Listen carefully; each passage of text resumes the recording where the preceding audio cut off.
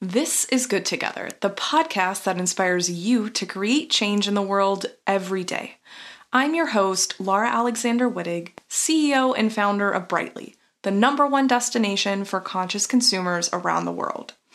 At Good Together, we value the planet over perfection and believe that you can make positive things happen for the planet every day by being a conscious consumer and an informed citizen. Listen in as I chat with various experts about living and consuming responsibly.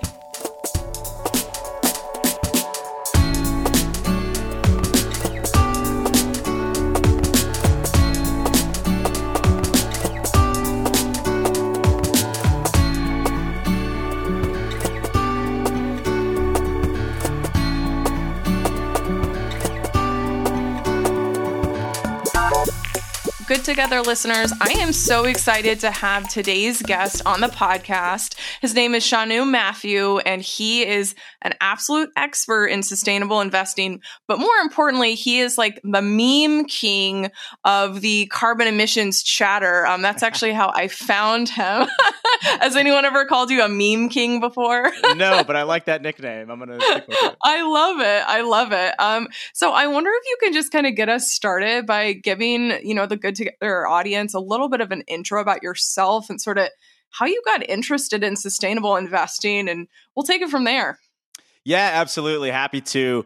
So thank you for that, introduction. In terms of my work and how I got involved with sustainable investing, my career has predominantly been in financial services, spanning roles in corporate finance and investment management. The climate change component of it actually was something that started off as a personal passion and then eventually bled into my career. And it started in 2014 while I was an undergrad. Learned more about the issue of climate change and how massive of a problem it is, but also how big of an opportunity it represented. And so, since kind of 2014, when the IPCC AR5 report came out, I pretty much tried to self-network and self-teach myself as much as possible. As you see, I tweeted a lot, I wrote a lot, I reached out to different academics, entrepreneurs, policy people, and over time have built up a good network of folks and have served in different capacities as judges or mentors for different climate tech accelerators or competitions. And I think over that time, I've been able to build this expertise. So then when a role popped up that needed someone that knew investing and finance, but also had that expertise in climate, I jumped all over it. And so that's what I've been up to since July of last year. And I'm happy to get into more details about what that means at a functional level. That's awesome. And I love that you were able to take sort of a personal passion for wanting to, help fight against climate change and not only bring it over into your career, but think about it from a systemic point of view. I think our podcast focuses a ton on what individuals can do, but we get so many questions all the time about the roles of larger corporations, bigger companies, governments, et cetera, in climate change. So that's what I'm really excited to talk about, because honestly, like that is what your meme is about, actually. And this is like one of the few times where I wish that there was a visual to go along with this podcast. But listeners, we will include a link to Shanu's meme in the show notes. But essentially, I think most people are probably familiar with the Spider-Man pointing meme, where there's like Spider-Man is surrounded by all the other Spider-Mans and they're pointing at each other. So at the center of that meme, it's like everyone's trying to point. But basically, I would say the thought of it is that everyone wants to blame everyone else on how to lower their emissions, and the governments are pointing at each other, consumers, companies. I'm probably like not doing the best job describing it verbally, but to me, it was like just funny. Like it's basically passing the blame amongst everyone. Is that right? Yeah. No, I think you hit it on the head. I mean, it's meant to be a little bit cheeky, but I think in this space, you typically see this, the velocity of information that comes out is really hard for most people to process. And oftentimes it tries to attribute, a huge amount of emissions to a particular topic or a party. And then we kind of end up in this environment where everyone is consistently pointing at a worse offender or someone with someone else that has a bigger responsibility as well. And instead of actually taking action and kind of getting your own house in order, we're spending all this time in a circular motion of saying, well, how about XYZ, or how about that person that does this, or should this government? And I think it was just more we should eventually be trying to make sure that we're pushing people to action, because that's what matters. Because, we have 50 billion tons that we have to get to zero. And so there's a lot of work to be done. And so we need less blaming and more action. Yeah, absolutely. And so, you know, I actually happened upon this meme because it went viral. I don't even have the statistics in front of me, but I mean, it was retweeted, commented, thousands and thousands of times. And I'm curious to know, like, why do you think it blew up the way it did? Like, what made you create the meme, I guess?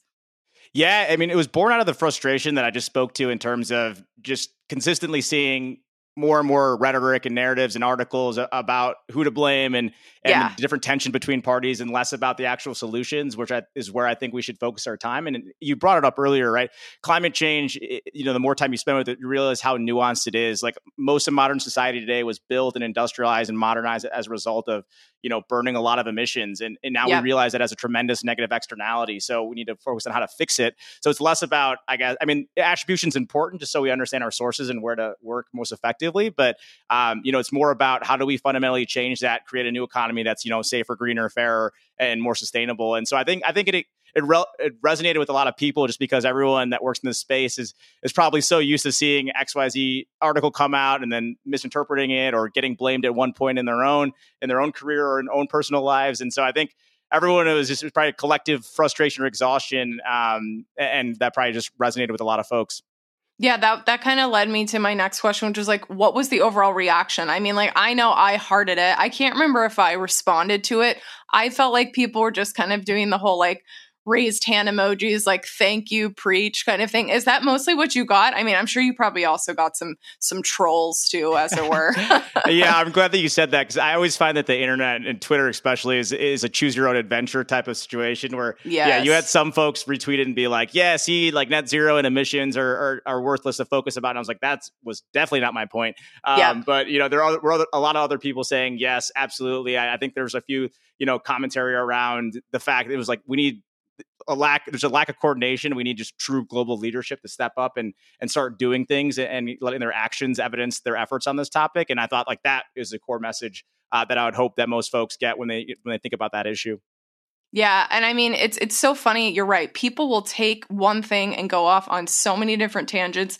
We see this with Brightly social media all the time, where we'll post something about maybe Meatless Monday, and then we get mostly praise, and then we get praise from some people that are like, "Well, every day should be meatless," and it just like kind of turns into just a whole nother conversation. And so you're right. I would not be surprised if some people maybe didn't quite get the message you were trying to send and kind of took it on their own. But I feel like, bringing it back to the thought of re-examining like the concept of net zero emissions is really, really important. And one thing that I loved that you did after the meme was you responded in your same thread with some highlights from this year's McKinsey report. So I love that because it's like you kind of followed up the meme with data and you've pointed out some specific points, but tell the audience a little bit more about that. Like what struck you about this year's McKinsey's report? Yeah, absolutely. I mean, so the report you're referencing talks about, McKinsey's approach to what is necessary and vital for the transition to net zero to occur at the speed at which we need it to occur. And it's fundamentally rooted in the fact that it's a system level problem. And so you need system wide solutions that span policy, technology, governance, et cetera. And what I like about the frameworks that approach it in that holistic lens is it really addresses it correctly, where it's, in isolation, you can probably have some great things and good progress. But in order to move at the scale we need to, the systems that we're talking about are so large, right? Energy is the single largest industry on the planet. And that's just one of like the 5 core challenge areas within climate change. So, in terms of the report, like they actually have these 9 pillars, and it's across 3 main categories: physical building blocks, economic and societal adjustments, and then government institutions as commitment. And what it does is it breaks down in each of those individual buckets what are the current solutions that we have and what are the guiding questions you should be asking the relevant stakeholders in order to enact system-wide change. So I'll give a few anecdotes, but like on the physical building block side, it's about technology innovation and the ability to create at scale supply chains and infrastructure. On the economic and societal adjustment side, it's making sure that we have the right financing structures and capital allocation strategies, and we can manage the demand shift from traditional goods to more sustainable goods. And then from a governance, institutions, and commitment side, it's having the appropriate standards and laws in place and having commitment between public governments and private companies. And so if you think about where we've made the most progress in climate change and some of the technologies needed, like for example, like solar and wind or, electric vehicles, you really had all three of those buckets really firing in unison in order to make the change as quickly as we did, right? I mean, on the solar and wind side, you have government funded R&D, bringing down the cost curve. You had certain government financing vehicles, such as like government backed debt, as well as, tax credits for building different types of assets. And then you also had, broad support from municipalities and other public companies to sign deals with these solar and wind plants, which is be power price agreements. But ultimately, you had this whole coordination between all these relevant stakeholders and parties that allowed an industry to emerge and become the more sustainable option. So I think you need frameworks like that, because we ultimately don't know what a net zero energy system or world looks like, but you need to be asking the appropriate questions and solution set across all these different components. And I think that's what the McKinsey report did quite well, that you sometimes don't see if you don't approach it holistically. Yeah. And I love the way you framed this as well, which is like, who is really responsible for lowering global emissions? Like, I feel like that's kind of what people are poking at and trying to get at with your meme. And when you think about the way McKinsey broke this down and the way you just explained it to me, it's like, I mean, there's no one system responsible for lowering global emissions, right? It's a really giant problem. There's different ways that we can go about it. But I would guess, like, once you get to that point where people start to better understand these systems, like, tell me a little bit more about like how in general we can as a society start to reach net zero emissions by 2050. Yeah, it's a great question, and I think you hit it on the head. So, I mean, it's going to require everyone, right? I mean, to answer your question, who's really responsible? I mean, it's ultimately everyone that has a presence on the planet and has any type of footprint. I mean, that's not to discount the fact that there are players involved that have larger influence and dollars and the ability to enact system-wide change, being like corporations or national governments. But I mean, ultimately, if you think about systems, they're made of their individual parts. And, the people that we elect to represent in government are people that we each individually vote for, and corporations where you decide to work and where you decide to spend your money. That's ultimately how you can influence some of these companies. But in terms of like overall systems-wide decarbonization, I mean, there are five main like challenge areas. I mean, it's ultimately industry, transportation, agriculture, energy, buildings. And so like across each of those different components, we need a fair amount of, to deployment in terms of deploying more sustainable solutions, as well as you need the appropriate policy incentives, whether they're regulatory requirements and or tax incentives. And then you also need, consumer willingness to purchase these goods, or, customer willingness for your company. So I think you need a lot to happen. And I don't know how much detail you want to get into in terms of breaking down each individual component, but ultimately it's not just a matter of, one new law or a company offering one new product. You ultimately need, a lot of different changes, and it's going to take some time. Yeah, absolutely. And I guess you're right. We could go into each one of those. We could probably talk about this for 5 hours.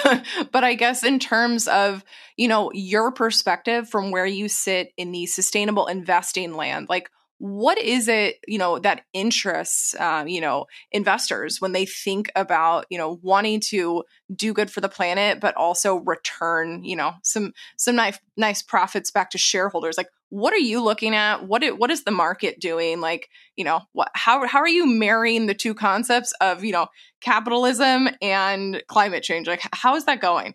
A hot topic, right? Yeah, right. I think so. I mean, the way that I bifurcate my role is into two core categories. So on the former, it would be climate related analysis and integration into the investment process. So to your point, I think we acknowledge that the world's changing very rapidly as a result of climate change and global coordination to reach net zero emissions. And as a part of that, you're starting to see different laws, changing consumer preferences, different technologies that are being introduced. And as fundamental bottom-up investors, we need to be aware of those trends because they're going to impact every company that we own directly or indirectly.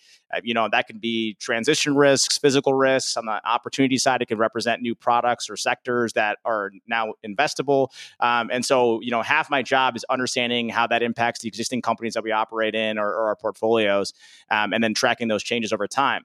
And then the second point, or I guess the other half of the job, is identifying these new sectors and markets, right? I mean, so some of the stuff that we're talking about doesn't exist today or doesn't exist at scale. And we're talking about entirely new companies and sectors that need to exist. And there will be companies that are delivering the growth in those markets. And I think that's our goal, is to hopefully systematically identify, who are these providers, and can we actually invest in them early enough when they're, trying to reach scale and be a long-term capital partner, and understand, their overall impact on the world and decarbonizing the globe. So, I mean, if you think about it in different sectors like solar and wind, if you think about what's going on in the automotive sector with the transition to electric vehicles, if you think about, different things going on in like waste to value, such as like renewable natural gas.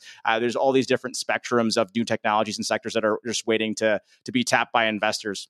That's so interesting. And yeah, you totally answered my question in terms of wanting to understand, yes, is, it's a dual pronged, approach, which is, yes, taking existing companies and getting them to bake sustainable practices into the way they operate.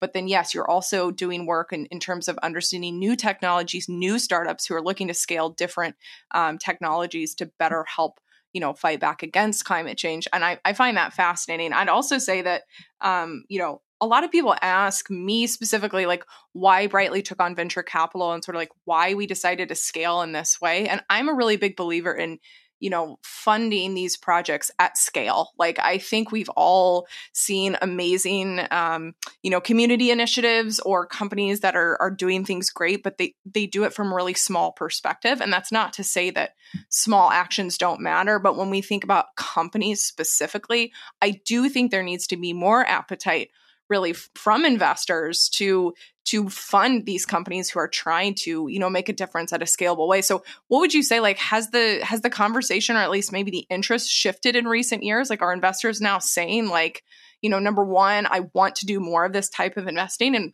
what about number two? Like, are they going back to their companies and saying, like, hey guys, you have to get into this? Like, how is that going? Yeah, I mean, I think it really differs, and I can't speak for other competitors or other firms, but I think in general, right, if you think about sustainability, it's a mega trend that's going to be one directional. I think you have it both from a client perspective as well as just like the general global perspective. This is an issue that consumers of all ages care about. This is something that governments are all trying to grapple with, and it's whether your feelings about it or not. I mean, it's generally a trend that's going to only continue to grow in importance, in our opinion, especially as we continue to, I guess, a lack of progress on reducing emissions. I think these issues become more important because until we reach zero emissions, right, the climate won't stabilize. So I think part of it is just the recognition that, if you're not really moving on these things, you're not really being a good steward of capital. And then, like, as investors, you don't want to invest in a company that's not thinking about these issues pragmatically or at a societal level, and they're ultimately selling these products into the world. So I think that shows that you probably need to adjust your worldview, or at least understand how it impacts you, even if you don't think it's super direct. And so I think that's part of the component. And the other element too is that a lot of the growth is going to come from these industries, right? I mean, if we think that these commitments are going to be met, and that people are going to invest serious time and dollars and vote with their dollars and feet on these stuff, and then that's where the growth is going to be. And I do think it's important, to your point, that you made a good point. I think ultimately you need to have these things at scale and broadly available in order to be successful. And so I think that, if you're able to make the case that it's leading to additional market share or additional profits, and you actually allow these companies to participate in this newer, more sustainable economy, I think that's where it becomes self-sustaining, which is arguably what we need, right? Yes. So if we do it at a small scale, it's great. And again, I don't want to discount that, but we all ultimately need everyone in the world to buy into this philosophy. So I think the more examples you have of people bringing these products to markets and them being premium or cost competitive, and allowing those to flourish, is where we really make meaningful progress in the climate change battle.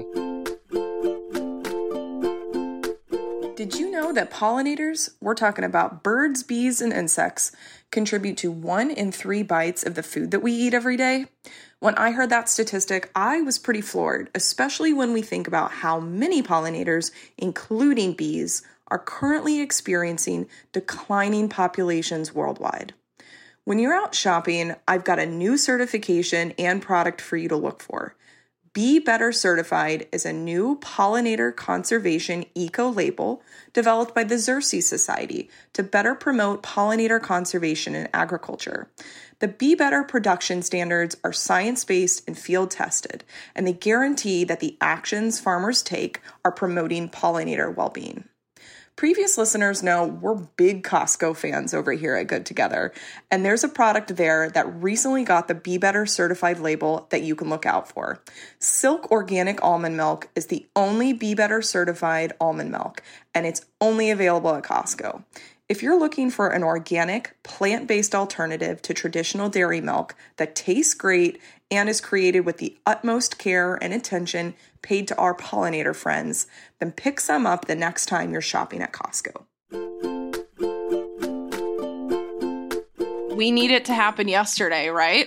So it's kind of like, there's a timeliness aspect of this too, where, we really can't afford to think on this anymore. Like, we need action. And so I think it's really interesting. And that when you were talking, it kind of made me think of another point around, existing behemoths who have kind of gotten us in some respects into this mess, fossil fuel, providers and, plastic companies and all these things. And we get so many questions from our community about greenwashing, happening on behalf of some of these companies. So like from your own personal view, like how is the market responding to, the market and I guess, consumers in general, like how do you feel like people are responding to these bigger companies, like saying, oh, okay, like maybe I'll wade into it. Like, is it genuine? Like, what do you feel like's happening from that perspective?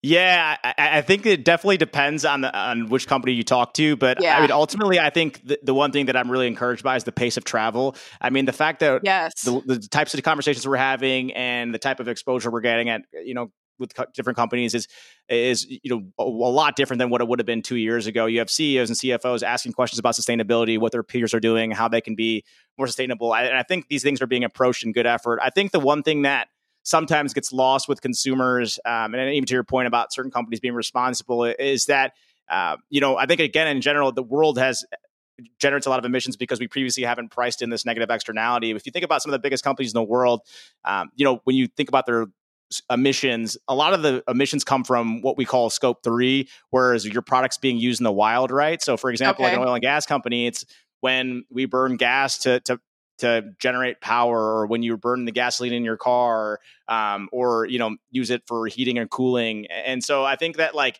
people forget that the reason that those companies have large footprints is because their products are so ubiquitous in the real world.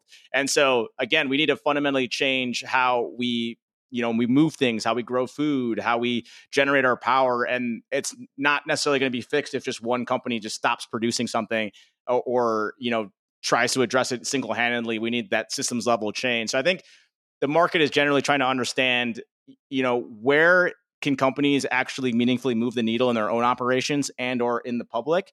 And then are they addressing and deploying the appropriate dollars and effort required in order to achieve those outcomes? So to give you an example, right? I mean, one of the examples we saw to bring this to life is like we've talked to consumer packaged goods companies and household products care companies, and like for example, one of the things that some of these household product companies did was they actually removed a lot of emissions from their complete value chain by creating laundry detergent that's able to be used in cold water versus hot water. And that's because when you end up using hot water, you have typically a gas powered like water heater. And that generates a lot of emissions. And then if you run a bunch of different loads, like that adds to be a lot of emissions for that company. So even just like doing things like that, where they identified, hey, we can actually remove a lot of emissions. And I think it was on the order of like 20 million tons over 5 years. That actually adds up, right? So it's about making sure that companies are identifying the sources of emissions, identifying where it's controllable or not, and then are they deploying dollars to figure out how to reduce that in a way that actually strengthens their relationship with customers, or at least strengthens their actual business performance as well. It's such a good example, and I'm also curious to know, like, are companies sharing these types of I guess like wins with each other, right? Like is, a P&G sharing that with their competitor if they're talking about laundry? Like, what is your experience from that? Like, do they treat those things as like proprietary wins? Or are they trying to be like, hey, rest of industry, come catch up with me? No, so actually, this is something that I think investors are very much encouraging companies to talk about, because that's ultimately where we want the discussion to go. Is that if companies are doing a great job in helping their customers avoid emissions, whether it's actual consumers like yourself and I or other businesses, I think it's something that you want to really lean into, and can actually represent growth for you. And again, as investors, that's exactly what we want. And so it's not atypical at all right now for companies to disclose that. I think how they disclose it and the comparability of two different methods is really hard right now, because companies kind of measure these things in different ways or might use different methodologies. And so that part's a little bit more challenging. But I'd say most companies that have some type of element of emissions avoidance with their products and services are really starting to lean into that marketing. I think over time, the disclosure will get better in terms of like percentage of revenue or percentage of like capital expenditures that they're investing into these technologies will be broken out. But I think in general, people are leaning into the opportunity. And, even on the consumer side, if I can give an additional data point, there's this one publication that's from the NYU Stern Center for Sustainable Business. They have this metric called the Sustainable Market Share Index, where they track the growth of sustainability-oriented consumer products versus traditional. And the sustainable products grew 7.1 times faster than those that were not marked as sustainable. And then in 90% of the actual categories, sustainability marketed products grew faster than the conventional counterparts. So I think companies are aware that this is becoming a material issue for consumers. And even on the business side too, we hear all the time about, we have XYZ company coming to us and we're their supplier, and they're asking us, what is your emissions, or are there ways to lower your emissions, because that factors into their emissions. And so I think you are starting to see these companies ask these questions and realize it can be a real competitive differentiator if they're able to produce these things in more sustainable ways without impacting business performance, or able to provide it at the same cost. That's fabulous. Yeah, I absolutely think that the more we see this knowledge sharing, the better. And then, yes, the more that consumers and also companies can take notice of what's actually doing better and growing, the better we're all going to be. And actually, I'm like so here for the cold water laundry, situation. I love packaging, innovations. I'm so ready for somebody to come up with like a great alternative and scalable alternative to plastic bags. Like, please, let's get rid of that. So yeah, the more that I hear about companies innovating in packaging too, the more I get excited. Although you and I could probably nerd out about this all day, right?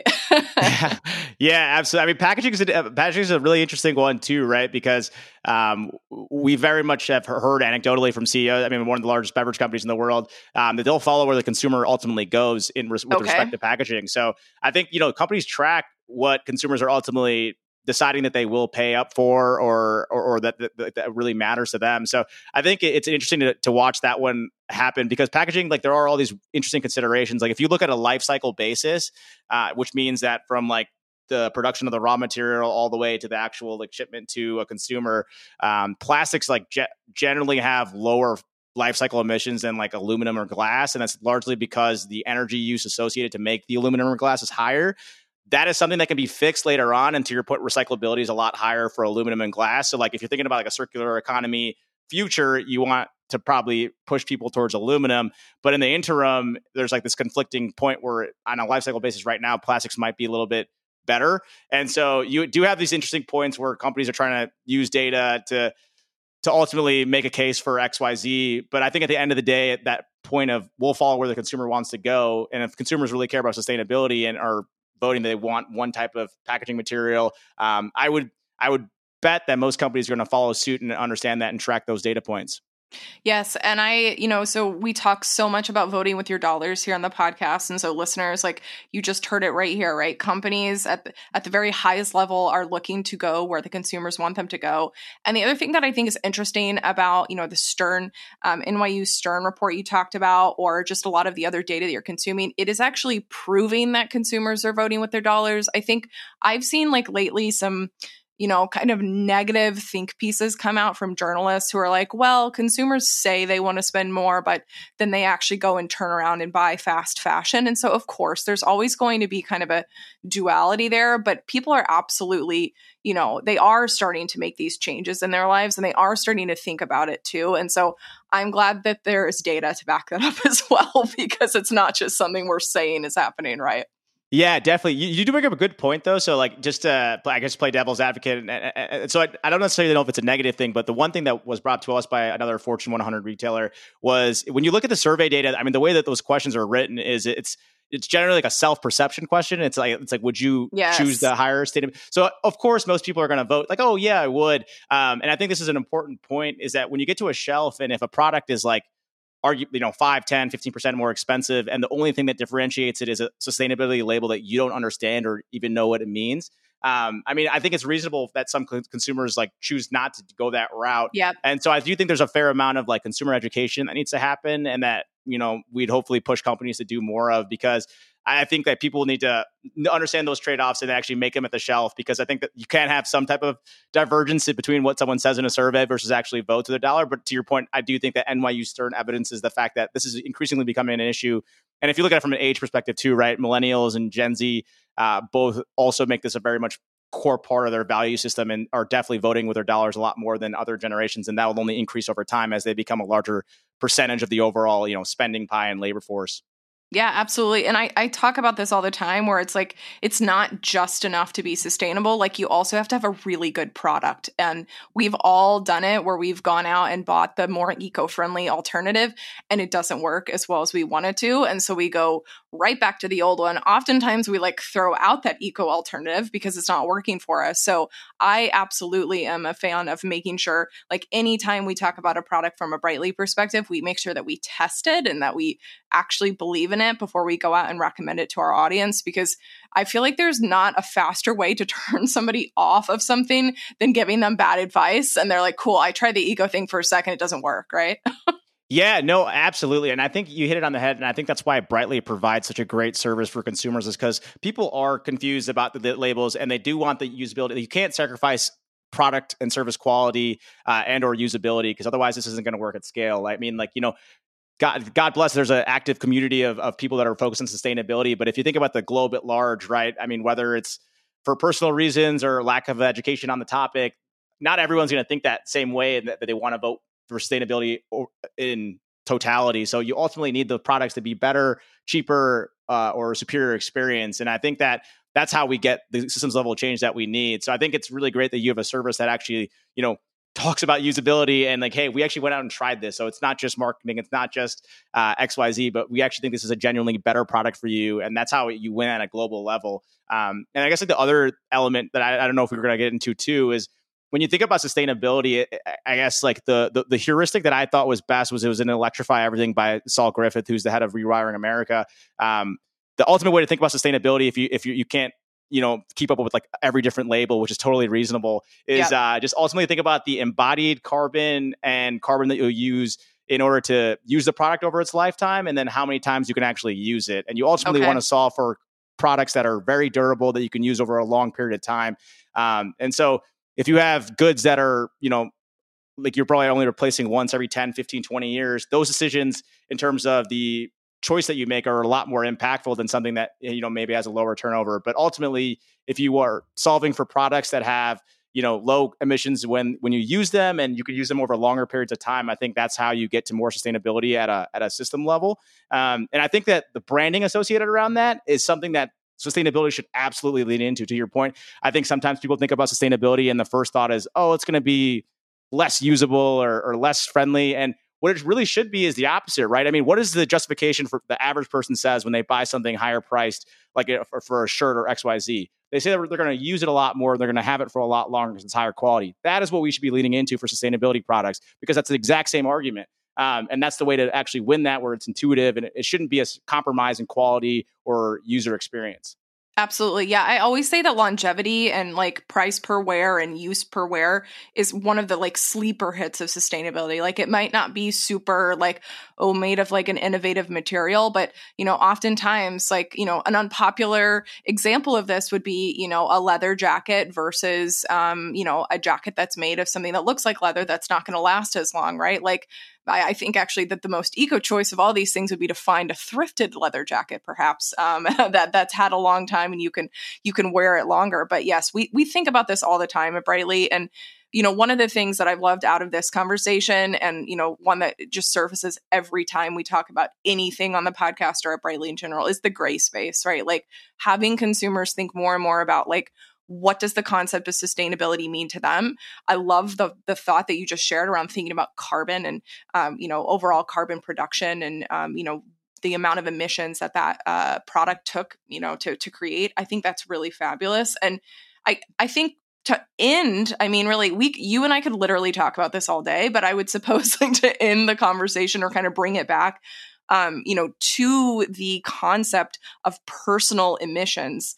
I had a question in here that I thought was interesting, which is like, what are some myths or common misconceptions you might have even seen in your Twitter thread about the impact that individual consumers have on global emissions? Like, what are people confused about? Yeah, I think in terms of how I'd answer that question, and I think every little bit matters. So I definitely don't want to discourage people from doing smaller tasks. But I think on average, the average consumer probably overestimates the things that they do that have a broader emissions impact than the things that meaningfully can on a longer term systems wide basis. And what I mean by that is if consumers, maybe recycle their aluminum cans or, reuse a bag once or twice, they might feel generally good about themselves. But in terms of like the most meaningful emissions impact that they can have, it's largely their actual like personal infrastructure. And what I mean by that is like, how you heat and cool in your home, the type of cooking stove that you have, a vehicle, if you have the ability to get an electric vehicle versus a internal combustion engine, purchasing renewable energy, or at least, trying to procure renewable energy credits with your utility or like a green partnership. I think those things are fundamentally a lot more important for systems level emissions. And if we get every person to focus on even just a few of those, it will lock in a lot more emission savings than, some of the other tasks I just spoke to. That being said, right, I don't want to describe, I think ultimately every little bit helps, right? And I try to live my life to the extent that I can. But I think if people understood the importance of their actual personal infrastructure decisions, like I think that is how we really get long-term change. Because again, that concept of locked in emissions, right? Those things that I just talked about from the infrastructure standpoint are installed for 10, 20, 30 years. So if we think about it at a systems level basis, like the more that we install of the legacy products or the dirtier products, that locks in future emissions that we then have to somehow justify later or becomes prohibitively expensive later. And so if we can get people thinking about those things currently and installing those things sooner, the better it helps on a global level. So let me know if you want me to unpack that at all, but hopefully that answers your question. Yes. And honestly, I've not really heard it verbalized in terms of the personal infrastructure. I love that concept because you're right. When we are using things that are going to be around for much longer than maybe a t-shirt, it typically is going to matter a little bit more, especially when you think about energy. Of course, our audience always likes to chime in, and they're right to do so, about accessibility and cost and expense and all of these things. So we totally understand that right now, oftentimes the most eco decision, especially from an energy perspective, is not necessarily the most cheap or accessible. And so I'm really excited for companies like those you invest in, to continue to help bring that cost down and make it a better point from an accessibility perspective, right? Yeah, and I think so. You hit a really good point, right? Because ultimately, comes down to affordability, and you need to have this accessible to everyone because you don't want to price out. I mean, you have lower income households that already spend disproportionately a larger amount of their dollars on energy and associated infrastructure. So I don't mean to be insensitive to that fact. I guess the other point that I would make too is if you have the ability to choose a more sustainable option, if it's not cost competitive, but you're able to absorb that cost, and obviously it's great that you can do it. But the other element too that I would think is, consumers can have a super meaningful impact. Every person that or that I know, whether it's themselves or friends and family, their coworkers, their colleagues, that you have a sphere of influence, and you can encourage people to do more sustainable things. You can, again, vote with your dollars and types of goods that you purchase. Those all things add up at a systemic level when you have more and more people that buy into a way to do things or learn about their actual impact of purchasing XYZ thing or doing business with XYZ company. And ultimately too, the one huge element of this is enabling that policy lever, and everyone has the ability to vote, at least in the United States here. Right. So, that's a huge thing in terms of your personal impact, is finding representatives that share your values alongside, what their position on climate change is. So I think folks, even if you don't have the ability to maybe perhaps purchase some of that personal infrastructure that, to your point, might be more expensive, there are a lot of things you can do to encourage and motivate and enable good behavior and good climate change behavior to the extent that you can influence some of those different people in your sphere of influence. Yeah, absolutely. Well, I mean, like I said, I think we could talk about this forever. I feel like we just barely scratched the surface on some of the topics we could get into. So I would love to potentially have you back to talk even more about these types of issues. But we typically like to close the episode with the same question for each one of our guests. So I'm going to give it to you now. I think we've probably already answered it in different ways, but maybe you can come up with either a summary or even a new answer, which is like, from your point of view in your career and really, what you're doing every day, what is exciting you the most about what's going on in the sustainable and ethical lifestyle movement right now? Yeah, I honestly, I'm just so encouraged by the level of talent of folks going to work on these issues. I mean, I can't speak enough to the fact when I first started looking into this space 8 years ago, the level of coverage, the level of people trying to work in the space was so much lower. I mean, it is orders of magnitude higher. And I think, we're in the sort of enlightenment type period where people really are understanding the impacts of their personal decisions or where they go to work or the type of work that they're doing. And, in the next 5 to 10 years, that's going to pay incredible dividends for the broader movement. And the other point that I'd make too is just even within this space in my career, climate change is such a broad and all-encompassing problem that people don't view it as a zero-sum industry, that everyone's looking for additional set of hands. So people are so generous with their networks, with sharing resources or giving feedback. And I think that's really hard to find and really rare to find across industries, especially coming from finance and tech backgrounds. You typically have very competitive people, but I think I've been really encouraged by the paying it forward in the industry and in this like kind of lifestyle in these communities. And I think that will pay incredible dividends again, because this is a systems level problem and we're going to solve it with everyone kind of doing their part. So I'm really excited about that. Absolutely. Me too. And I love that you brought it back to, the cooperation, sort of the mutual excitement that we have within the industry, because you're right. Like, so many ones that you and I both have come out of are not like that. And so being able to be working on something that is making a difference, is helping consumers sort through things, it's just been such a rewarding experience for me personally. And I'm sure you could say the same about, the impact you've been able to have from a sustainable investing perspective. So yeah, I just wanted to thank you again for sharing some of your insights with our listeners. I know they're going to love it. Well, thank you. I appreciate it. And yeah, hopefully look forward to being back on later. But yeah, I just wanted to congratulate you as well with your company and then the work that you guys are doing. I think it's incredible, the community that you've fostered and having these discussions and sharing these resources is how we get to where we need to be going. So thank you for having me on.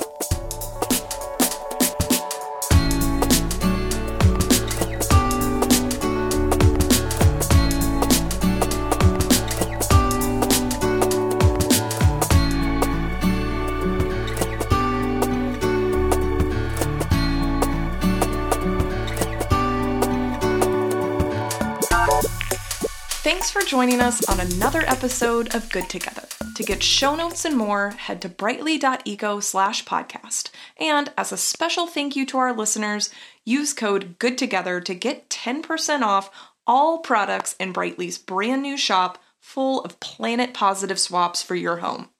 Finally, don't forget to join in on the conversation with us on social, where I know you can find us at brightly.eco. Don't forget, we're all on this journey together, so have fun putting the planet first and stay curious.